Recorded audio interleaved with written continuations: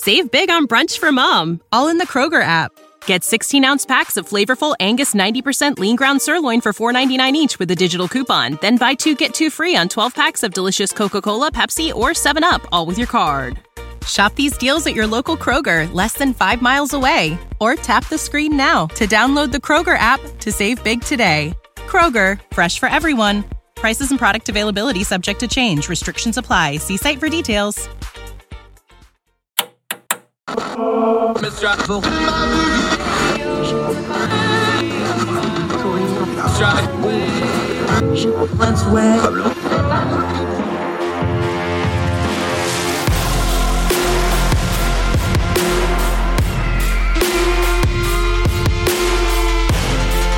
your host, Andrew Donaldson.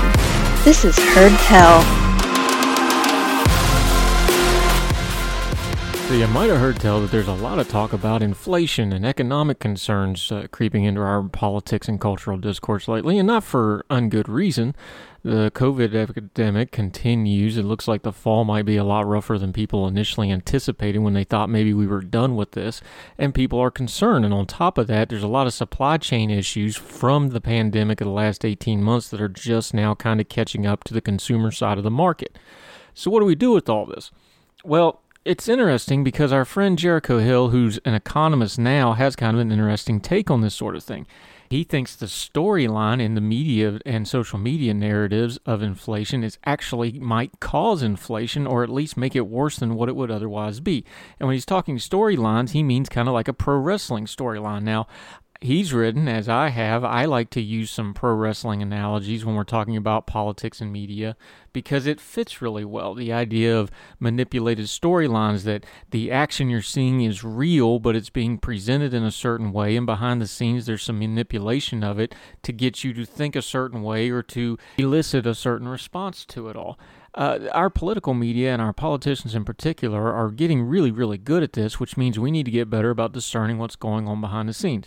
So we're going to turn to our friend Jericho Hill, who, before he was an economist, safely ensconced into the bureaucratic government system, actually worked in professional wrestling. He worked backstage. He worked on things like being a referee and agenting matches and things like this.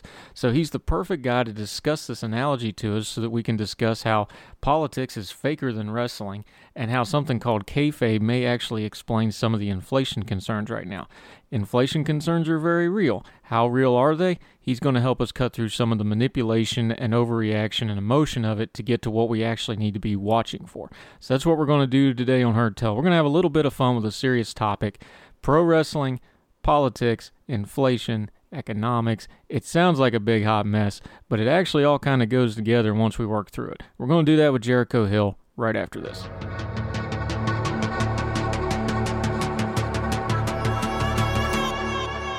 This is going to be fun because I get somebody that I turn to explain economic things to me all the time for all of our benefit this time. So Jericho Hill, how are you, my friend? Hey Andrew, it's good to be here today. And yeah, I'm doing pretty good. A little under the weather with the summer cold, but I'm ready for this. I've turned to you for a while because you do economics. That is your bailiwick. That is your area of expertise. You are now safely ensconced in the bowels of bureaucratic governance. But before that, you had kind of an interesting career path to get there, and specifically to what we're going to talk about today is you are a wrestling referee? I was a number of things in sort of the professional wrestling, quote, universe, unquote. One of those at a time was I was a referee. Yeah, I did a bunch of other stuff behind the scenes for them, doing interviews with the wrestlers, helping them sort of storyboard ideas and things like that. It was quite an interesting year and a half. Now, you've wrote about it, and I have as well. I think having a little bit of a background in professional wrestling and the way that product is presented and manipulated and laid out for folks as an entertainment venture is really, really helpful when it comes to discussing politics, because in politics we have the media level, which is a presented story, and then you have what's really going on behind the scenes, and then you have the story of how the manipulation of that behind the scenes goes. You wrote it for us in Ordinary Times, but you found the same thing that I did, that when it comes to talking about things like politics and media, professional wrestling and the storylines of it really is a good explainer on the multifaceted way information is presented to us, isn't it? It is. When I did my time, so I did about a year cup of coffee on the Hill, working in the U.S. Senate. And so one of the things that you got to see sort of behind the scenes, much like I saw, in the locker room with some of the wrestlers for the organizations I worked with, was in the Senate buildings. There's a rotunda, and that's where a lot of the interviews are done by all the major media outlets. And there'll often be, 3 or 4 interviews going on at a time. There might be 2 Republicans being interviewed and 2 Democrats being interviewed. And what you see on the cameras of these networks is, of course, the Republicans are blasting the Democrats and the Democrats are blasting the Republicans for whatever policy of the day issue there is. However, when those cameras are off or in between cuts, they're actually talking to each other like they're just normal people, and they're working on their own deals, and they're working on, their own, sort of how are we going to do this committee hearing in 2 weeks, and, hey, your aide had a good idea here, or I can't really sign on to your proposal. Sorry that I have to blast it on the news. But maybe we can talk about, an amendment and I can do something. So that's what I really saw behind the scenes. I think there are those politicians on both sides of the aisle that are hyper-partisan and do not play well with others. But I think for the most part, maybe this is encouraging. When the cameras aren't rolling, I think the majority of Republicans and majority of Democrats actually talk to each other like normal people. I noticed, too, it's not just politics, it's also political coverage. I'm reminded of, Jim Acosta for CNN would go to the Trump rallies and they would have, they would be chanting CNN sucks and all this stuff. And then you'd have the pictures off the social media feeds where he's taking selfies with the same people in the crowd afterwards. And we understand people get out of hand sometimes, but there seems to be a large swath of people that are starting to understand that a lot of what we're being presented is a show. And then they kind of start to understand, well, maybe the show, you can call it fake or whatever, but it's kind of just part of the process. You've worked behind the scenes in government a little bit. We need to be grown-ups here and understand that, yeah, it's an entertainment value, but this is just kind of how stuff gets done, yeah?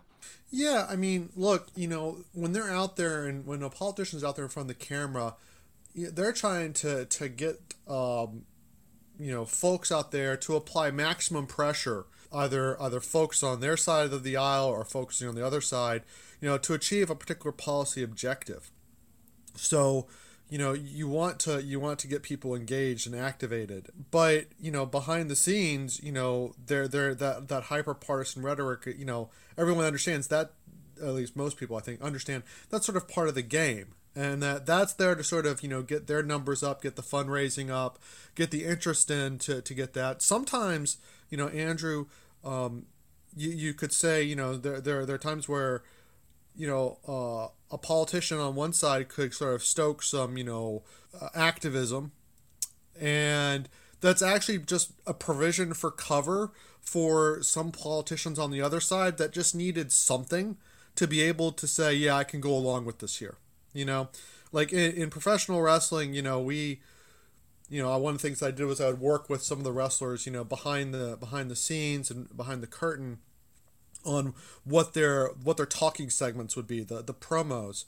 I'm reminded of a great quote from Eddie Kingston that I put in my article for you guys.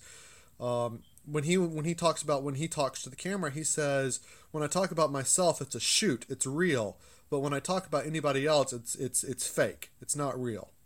So in other words, he's going to insult himself, but he's not going to insult others. But these guys are, these wrestlers, they're out there, they're going over their talking points beforehand so they can get the feud across, the story across.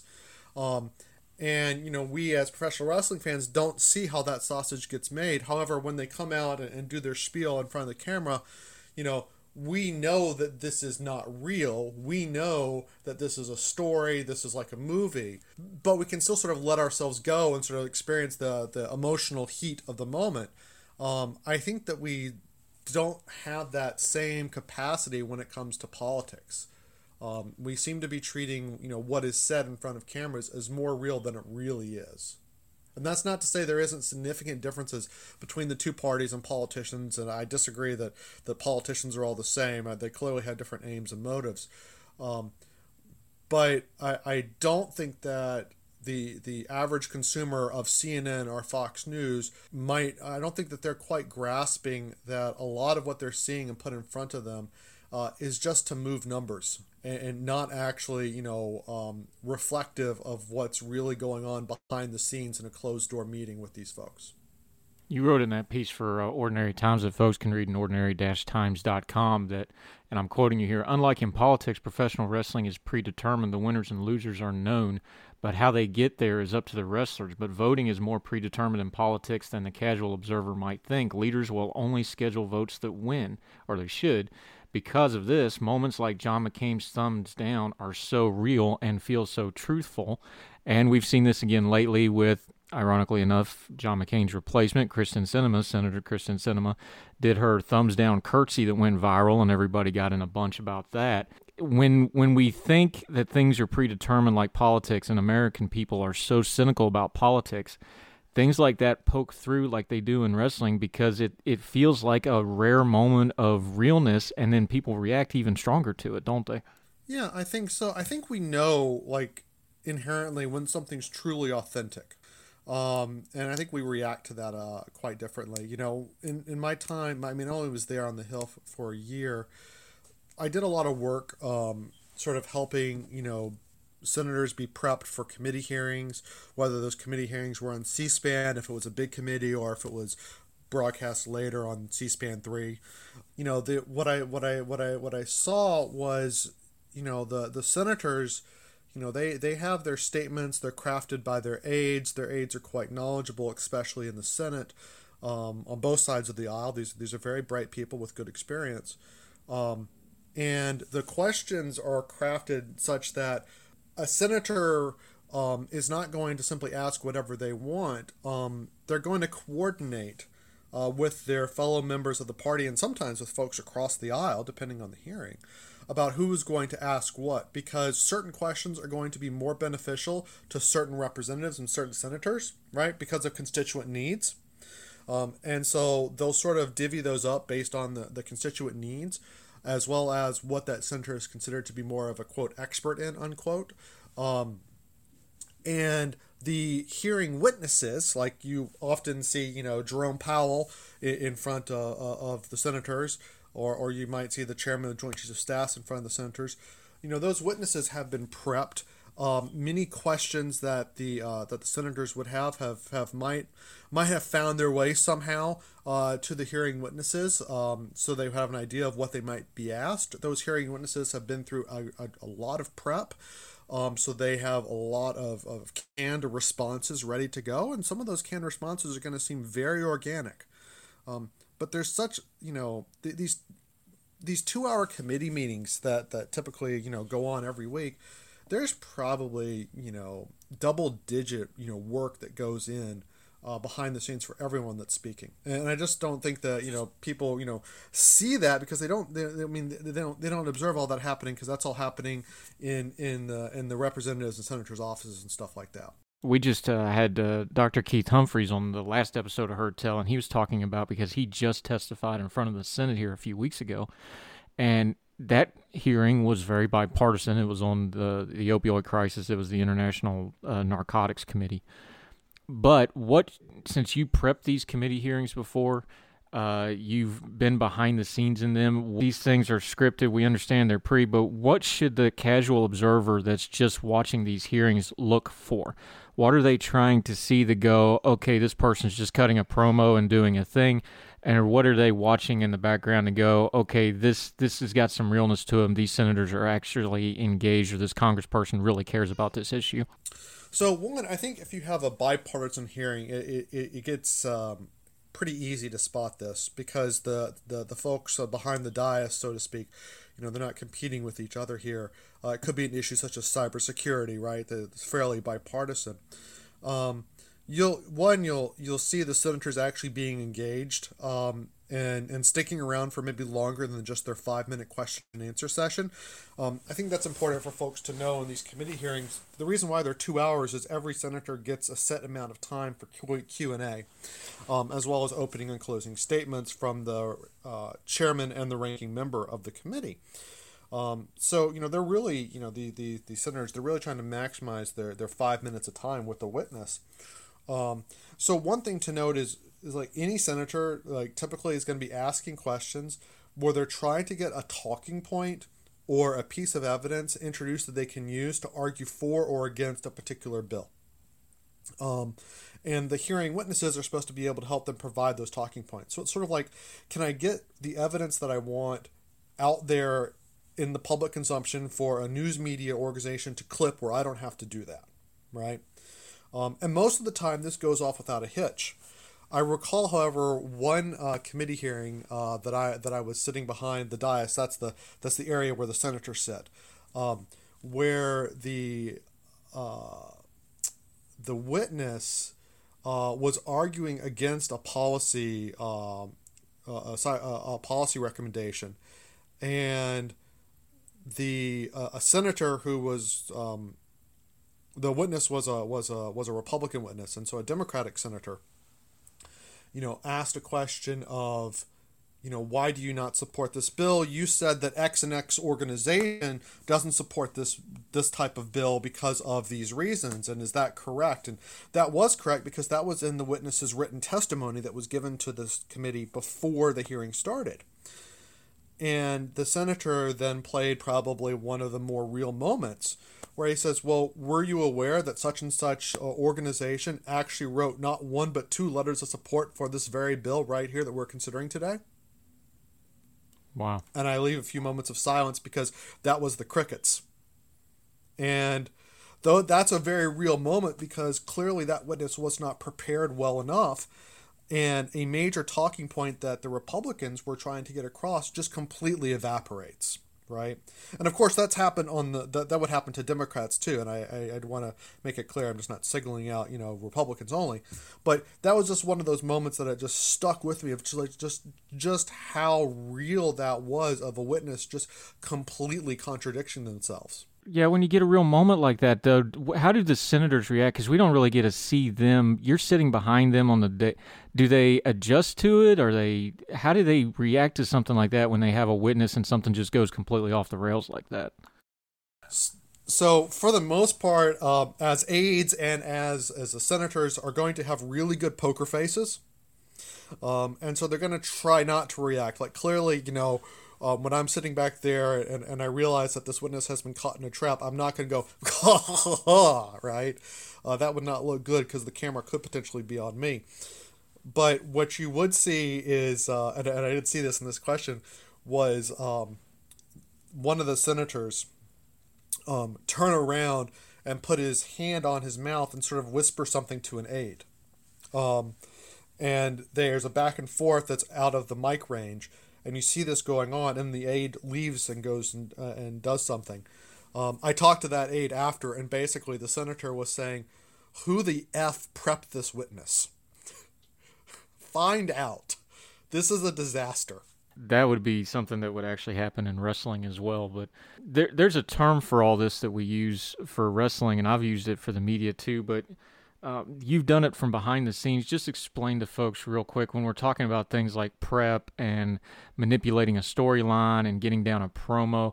There's an overriding term for that gets used, and I kind of like to use it for politics too because I think it fits our media environment really well. But can you explain kayfabe to folks just briefly what that is, why that's such a big deal in professional wrestling, and why it applies to politics so readily? I mean, I think kayfabe really means sort of what you're seeing in front of your eyes and what you're hearing with your ears is reality, and you're believing it's reality.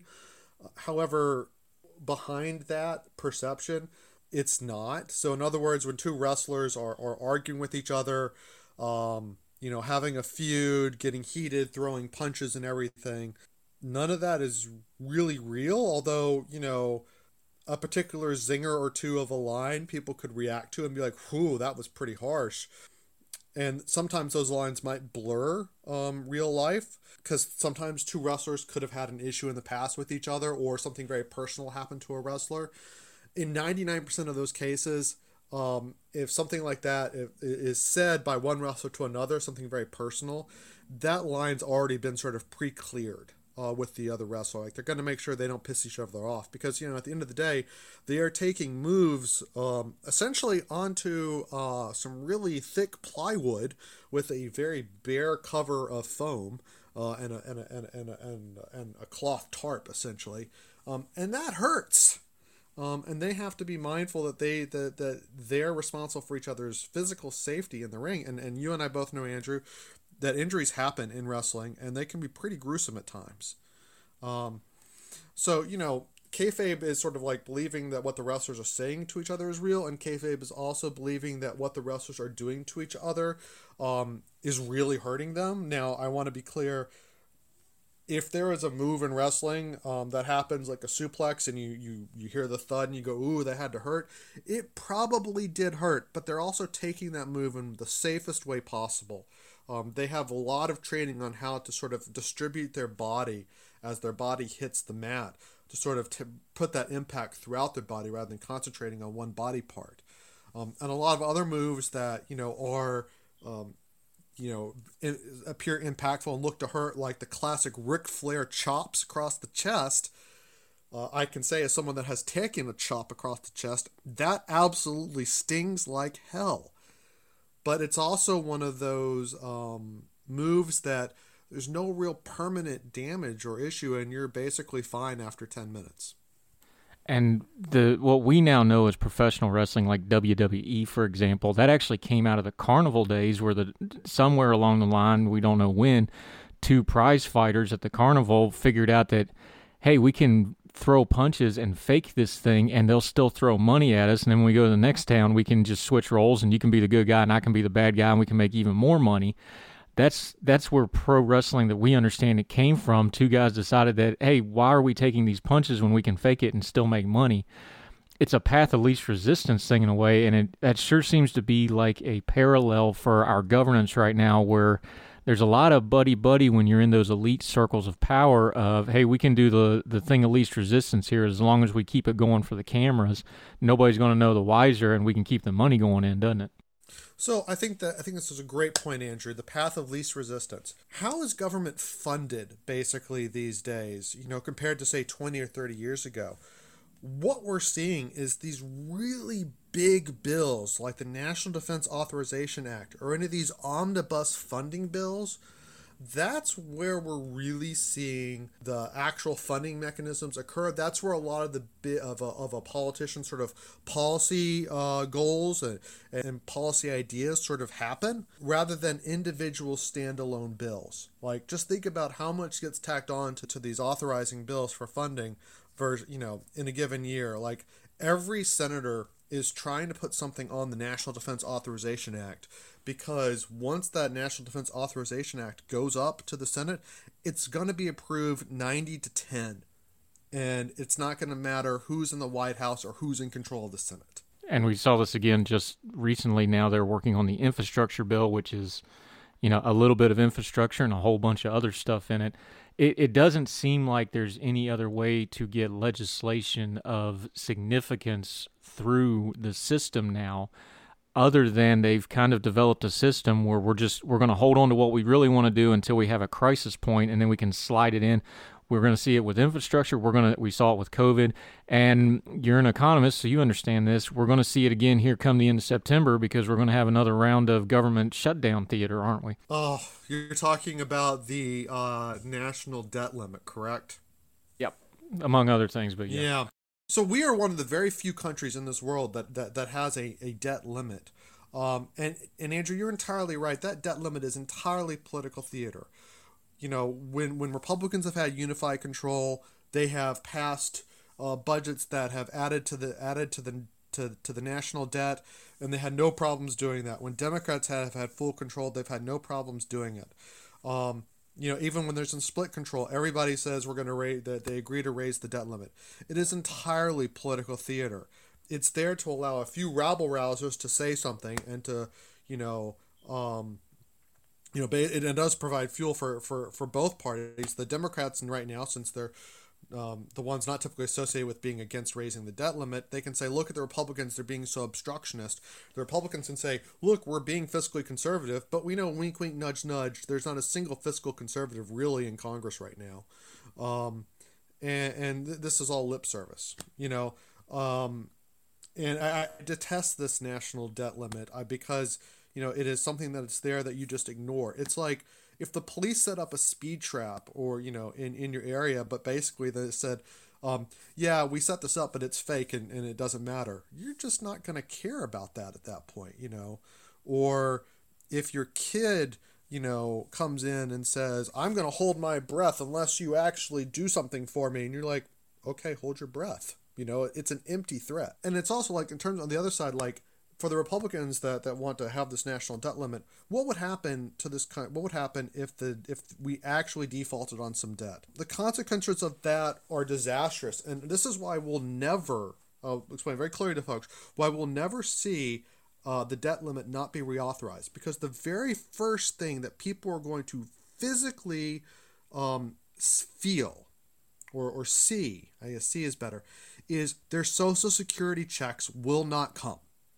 And if there's any group of voters that votes consistently and at high rates, it is those elderly that are receiving Social Security checks. And the other part of this that comes up, and that same group of people, folks don't understand economics. It is very much one of the orphaned social sciences. But the one term in economics that gets people's attention, and we're seeing it more and more on social media and in the news cycle now, is inflation. So when people start hearing things like debt ceilings, they start worrying about inflation. We kind of started this conversation a couple days ago. You talked about, and bring it back to the wrestling storylines, there's a storyline right now going where folks are worried about inflation. Should they be? What is it? Kind of explain it to me like I'm 5, because people are starting to panic over inflation. And then if you start having a debt ceiling conversation in Congress where folks don't understand those nuances, it's probably just going to get louder as we go into the fall. So first, let me just describe the wrestling story that's going on right now. There's a story in All Elite Wrestling, which you can watch on TNT on Wednesday nights. Plug for them.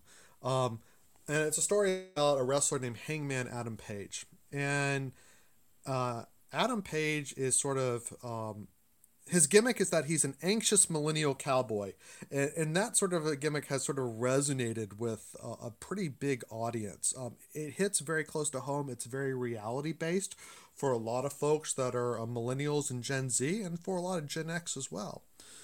And, they're telling a story about someone who thought they weren't good enough, who was a part of a very elite group of wrestlers but thought they didn't belong. They had imposter syndrome. They met a lot of setbacks. They took upon some bad habits. For Hangman, he drinks way too much. But then over time, they slowly start to build real, true confidence. They start to understand what real friendship is, and not the friendship that they had with these other folks before, and sort of a journey of sort of self-discovery and self-sufficiency and self-resiliency. And this is a very powerful story that's capturing a lot of folks' attention. And I definitely recommend people check it out. It's been brilliant. Fans were sort of clamoring to see the penultimate match between Adam Page and the friend that set off all of this, that left him behind, Kenny Omega. They thought that match was going to happen in a few weeks, but AEW put something into the story that basically said, look, Adam Page hasn't learned that he can fail at something, he cannot succeed, and he can still have friends that will accept him even though he didn't win.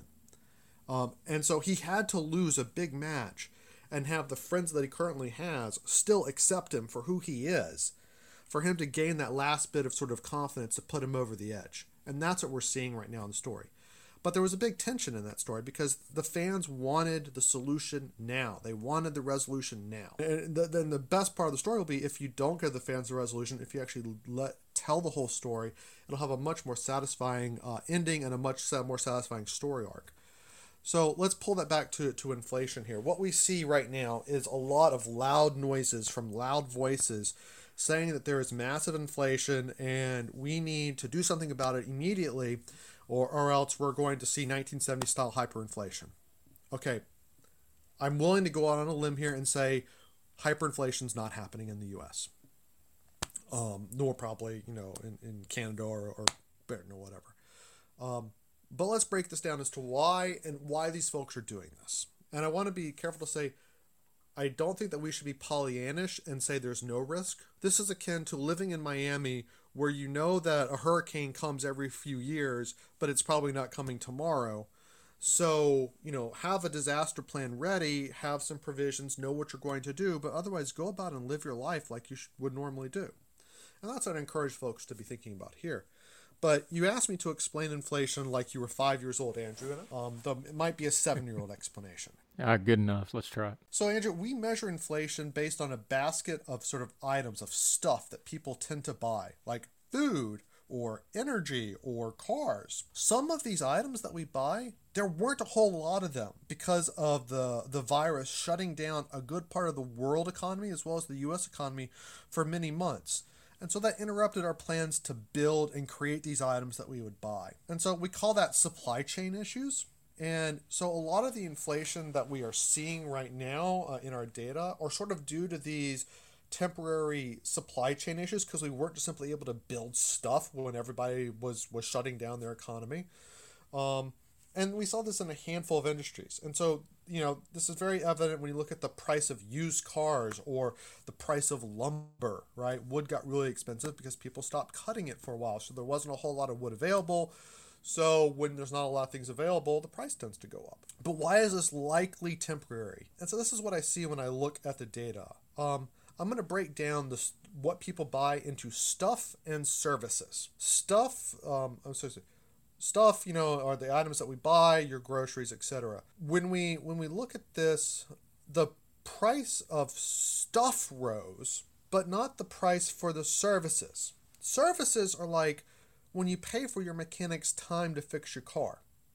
Stuff is the part, and the time is the labor. We didn't see the labor part going up to the degrees that we saw the stuff going up. At the same time that you had a bunch of stuff not being produced, the government gave out a lot of money to help people because we know that a lot of folks in industries such as retail or tourism really had their income cut because the government said we are shutting down our economy to protect people's lives and well-being. Okay? And so because we're shutting down the economy, we're going to give you some money to help you get through this. Giving that money meant that people could buy things sooner than they would have otherwise. But the money that was given out isn't a permanent feature, except perhaps the child tax credit, which, as an aside, I believe is a great policy. And I see it being supported by both liberals and conservatives because it's both a pro-family formation policy, pro-natalist, but also pro-lower income support. Aside from the child tax credit, I think that's the only sort of permanent feature we're going to see post-COVID coming out of this. So a lot of this COVID spending that we saw the government undertake is just not going to happen going forward. Right? So we're not going to see that sort of stimulus happening in the future. So the government's not going to be giving money for people to buy more stuff next year. In addition, one reason why I think this is still temporary is we still have a lot of room to bring people back to work.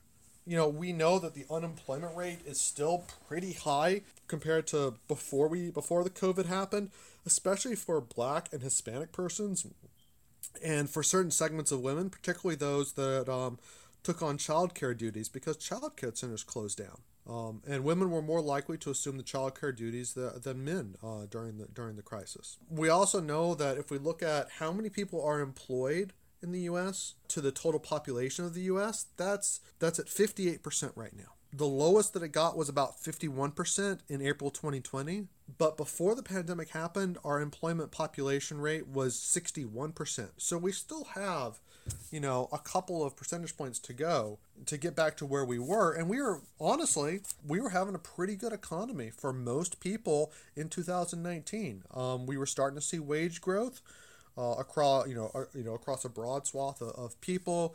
We weren't seeing high inflation. We were seeing a lot of business activity. This was great. So there's a relationship between unemployment and inflation. We call this the Phillips curve, and it just says how much inflation can we expect based on how much unemployment or employment there is. And it used to be a long time ago that this relationship was pretty stark. In other words, we saw a pretty clear relationship between unemployment and inflation. Now we say this curve is sort of more flat, like there's really not a lot of bend here. And basically means there's little chance for inflationary pressure to materialize once the economy gets running at sort of what we call full capacity or full employment. Now, one last thing that I want to say before I go into what could be why inflation isn't temporary.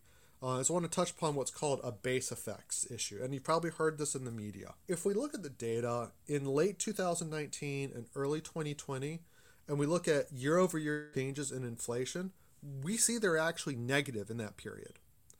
But then in late 2020 and early 2021, we see big positive changes, right?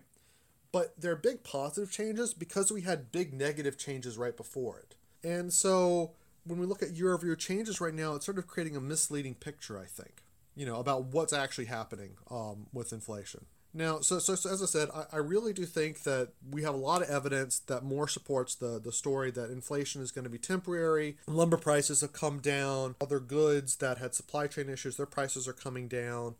We're seeing economic activity pick back up again. We're seeing housing prices actually stop rising after rising dramatically over the last year. At least in the data, we're seeing more homes going for at list or even under list now.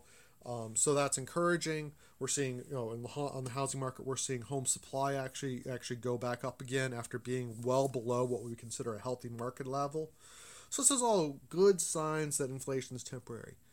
Now, what's the one thing that could actually work against this? And it's something called inflation expectations. So if we think there's going to be inflation, then there's going to be inflation, right? We're sort of build it in. Like, if I'm afraid that I'm going to have pain when I go to the dentist, any tiny little pain that the dentist has when they're poking around my teeth is going to be magnified because I'm already geared up to fear it. Expectations are for right now, if we poll most of Americans, they're basically feeling that inflation is temporary. But of course, there are some very loud voices that are basically saying we have massive inflation, we need to do something now.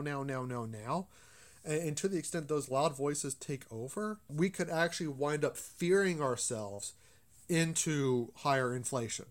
And this was something that we didn't have to have, and we're only going to have it potentially because we just wanted to be afraid of something. And that's kind of sad. And to finish this, why is this happening? Because there's an election happening in a year. And the Republican Party sees an opening to attack Biden and the Democrats over inflation and use this as a political cudgel to get themselves, back in control of the House. That might lead to a very short-term win for them, but honestly, that's going to be a long-term loss for America. Not in terms of Republicans winning. It's in terms of inflation. If they win and inflation was higher, it's because we feared ourselves into having inflation. So we talk about the storyline then. What are we watching for to where that fear goes from just folks spouting off on social media? You understand how the government actually works on these things. What's the government steps that we should watch out for then? It's going to be an election year. We're getting ready to go into a fall where there's a lot of uncertainty with the COVID stuff and kids going back to school, which I think the kids in the school situation was probably the most underreported economic factor of the COVID crisis because that just jacks up everything else. What should we look for? Because if there's a lot of pressure, there's a lot of media pressure that starts to go onto the Biden administration, what's something that they might do, either knee-jerk or trying to make things better, that we should really watch for and go, oh, that's not good? Well, I agree with you, Andrew, on the story of kids and what was going on with schools and how that affected people's economic decisions. One of the things that we've seen, there was a claim that this unemployment insurance benefit that was being paid was basically letting people stay away from the workforce.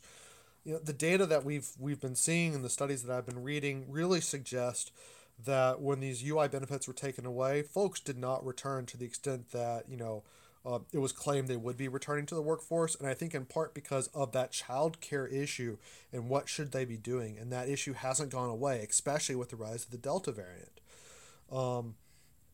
And so, I wish that we would pay more attention. Of course, there's also, there was attention paid to what was happening to school outcomes for these kids that were stuck at home for a year and doing online learning, and some kids being successful and some not.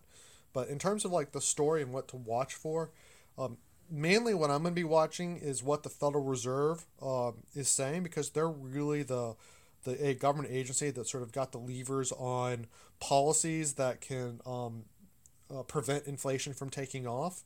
And right now, what we see from language, not just from Jerome Powell, but from the vast majority of the Federal Reserve Board of Governors who make the policy, is that they still believe things are transitory. They adjustments to reopening. But, if their language starts changing, right, and that'll clearly be reported on when they have their meetings. They have these things called open market committee meetings, and they happen about, I think, every 2 months. And so we'll be paying attention every time, they kind of come out here and they say, well, here's where we think we are and here's where we think we're going. And I'll be watching where the individual governors have of where they think inflation is going. Are their expectations rising, right? And so if I see those expectations rising, I'm going to start thinking that maybe they're seeing that this inflation is becoming more permanent than they would have liked. Jericho Hill, I feel smarter already just listening to all this, and I get to do this offline with you because I'll ask you economic questions, so I'm glad to get to share it with everybody. Let folks know where they can find you on Twitter and places like that. You write for Ordinary Times. Just tell people where they can find you so that they can continue to benefit from your wismoniousness on economic issues, and they may want to shoot you some wrestling questions once in a while as well. I'd be happy to take both, and I don't pretend to be a genius on all things economics. Doing inflation is a little bit out of my bailiwick, where I'm typically I'm a housing economist in real life, but I'm happy to sort of do what I can here on this to help the readers of Ordinary Times and listeners of Heard and Tell. And I also just want to say, I think I've greatly enjoyed being a contributor to Ordinary Times over the last year and a half, and always have intentions of writing more than I actually write, but I appreciate Andrew getting on my case every now and then to say, write something. You can find me both on Ordinary Times and on Twitter at Motoconomist, MOTOCONIMIST. Yeah, I spelled that right. Okay. But you can find me on there, and I'm always happy to chat about this stuff. And if I can help people understand it, all the better. And if you've got interesting stories and interesting ideas, I'd love to hear them as well. We're gonna have to sit down and talk about the time where we did the movement where we took the WWE guys to Iraq the first time we worked that aircraft. I'll tell you that story one of these days. And oh my God, that must be an amazing story. But that's another story for another day. Many years ago, I was at a party for a wrestling organization where I unfortunately lost to current WWE superstar AJ Styles, and let's just say that I had to do something pretty embarrassing at that party, and while I did it, wrestlers can be interesting in the stipulations they put.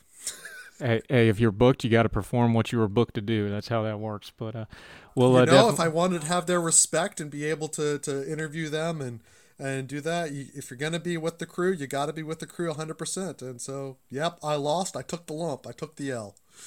He's now one of the boys. And one thing you'll never find either one of us doing anywhere, whether it's social media, Ordinary Times, we're never going to be in a spelling bee. That's for sure. So, Jericho Hill, though, I appreciate sure about that. Yeah, it is. Jericho Hill, I appreciate your time today.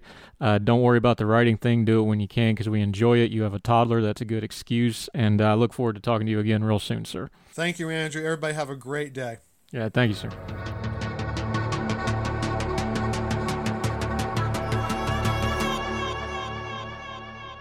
Something that came up in our conversation with Jericho Hill, the path of least resistance is how professional wrestling developed into the entertainment form that it is now, and it also seems to be how we're being governed.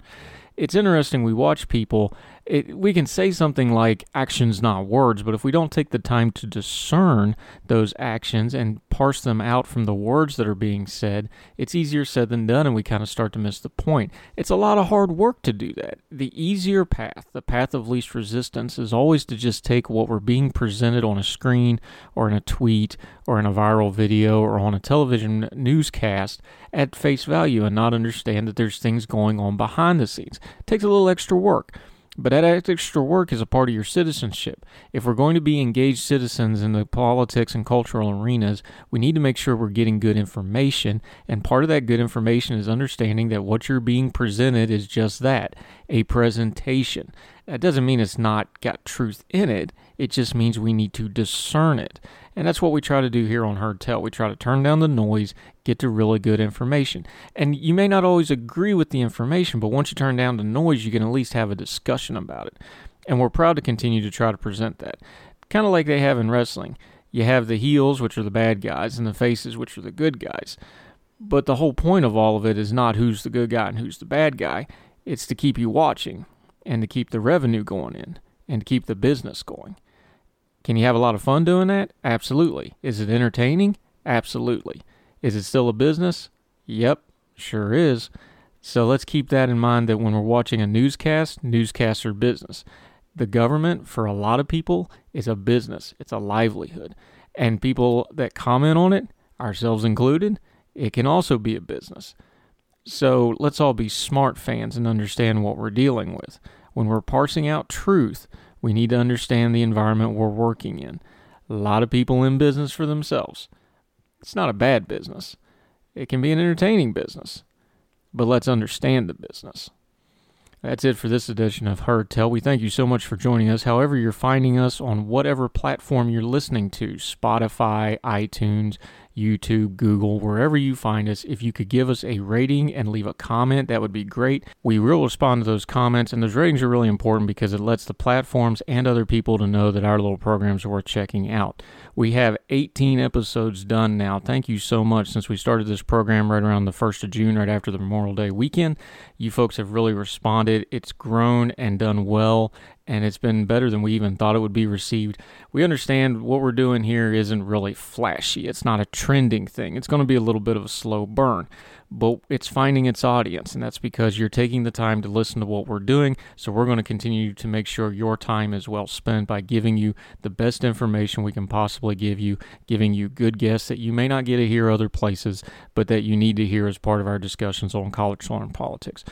As always, thank you. None of this works without y'all listening, so wherever you are across the street and around the world, we really hope this finds you and yours to be well. Till we talk to you again, y'all take care. All the music on Heard Tell is provided under a Creative Content license from MonsterCat.com. Somos la máquina. Without the ones like you, who work tirelessly to keep things running, everything would suddenly stop. Hospitals, factories, schools, and power plants, they all depend on you. No matter the weather, emergency, or time of day, you're the ones who get it done. At Grainger, we're here for you with professional-grade industrial supplies. Count on real-time product availability and fast delivery. Call, click Grainger.com, or just stop by. Grainger, for the ones who get it done.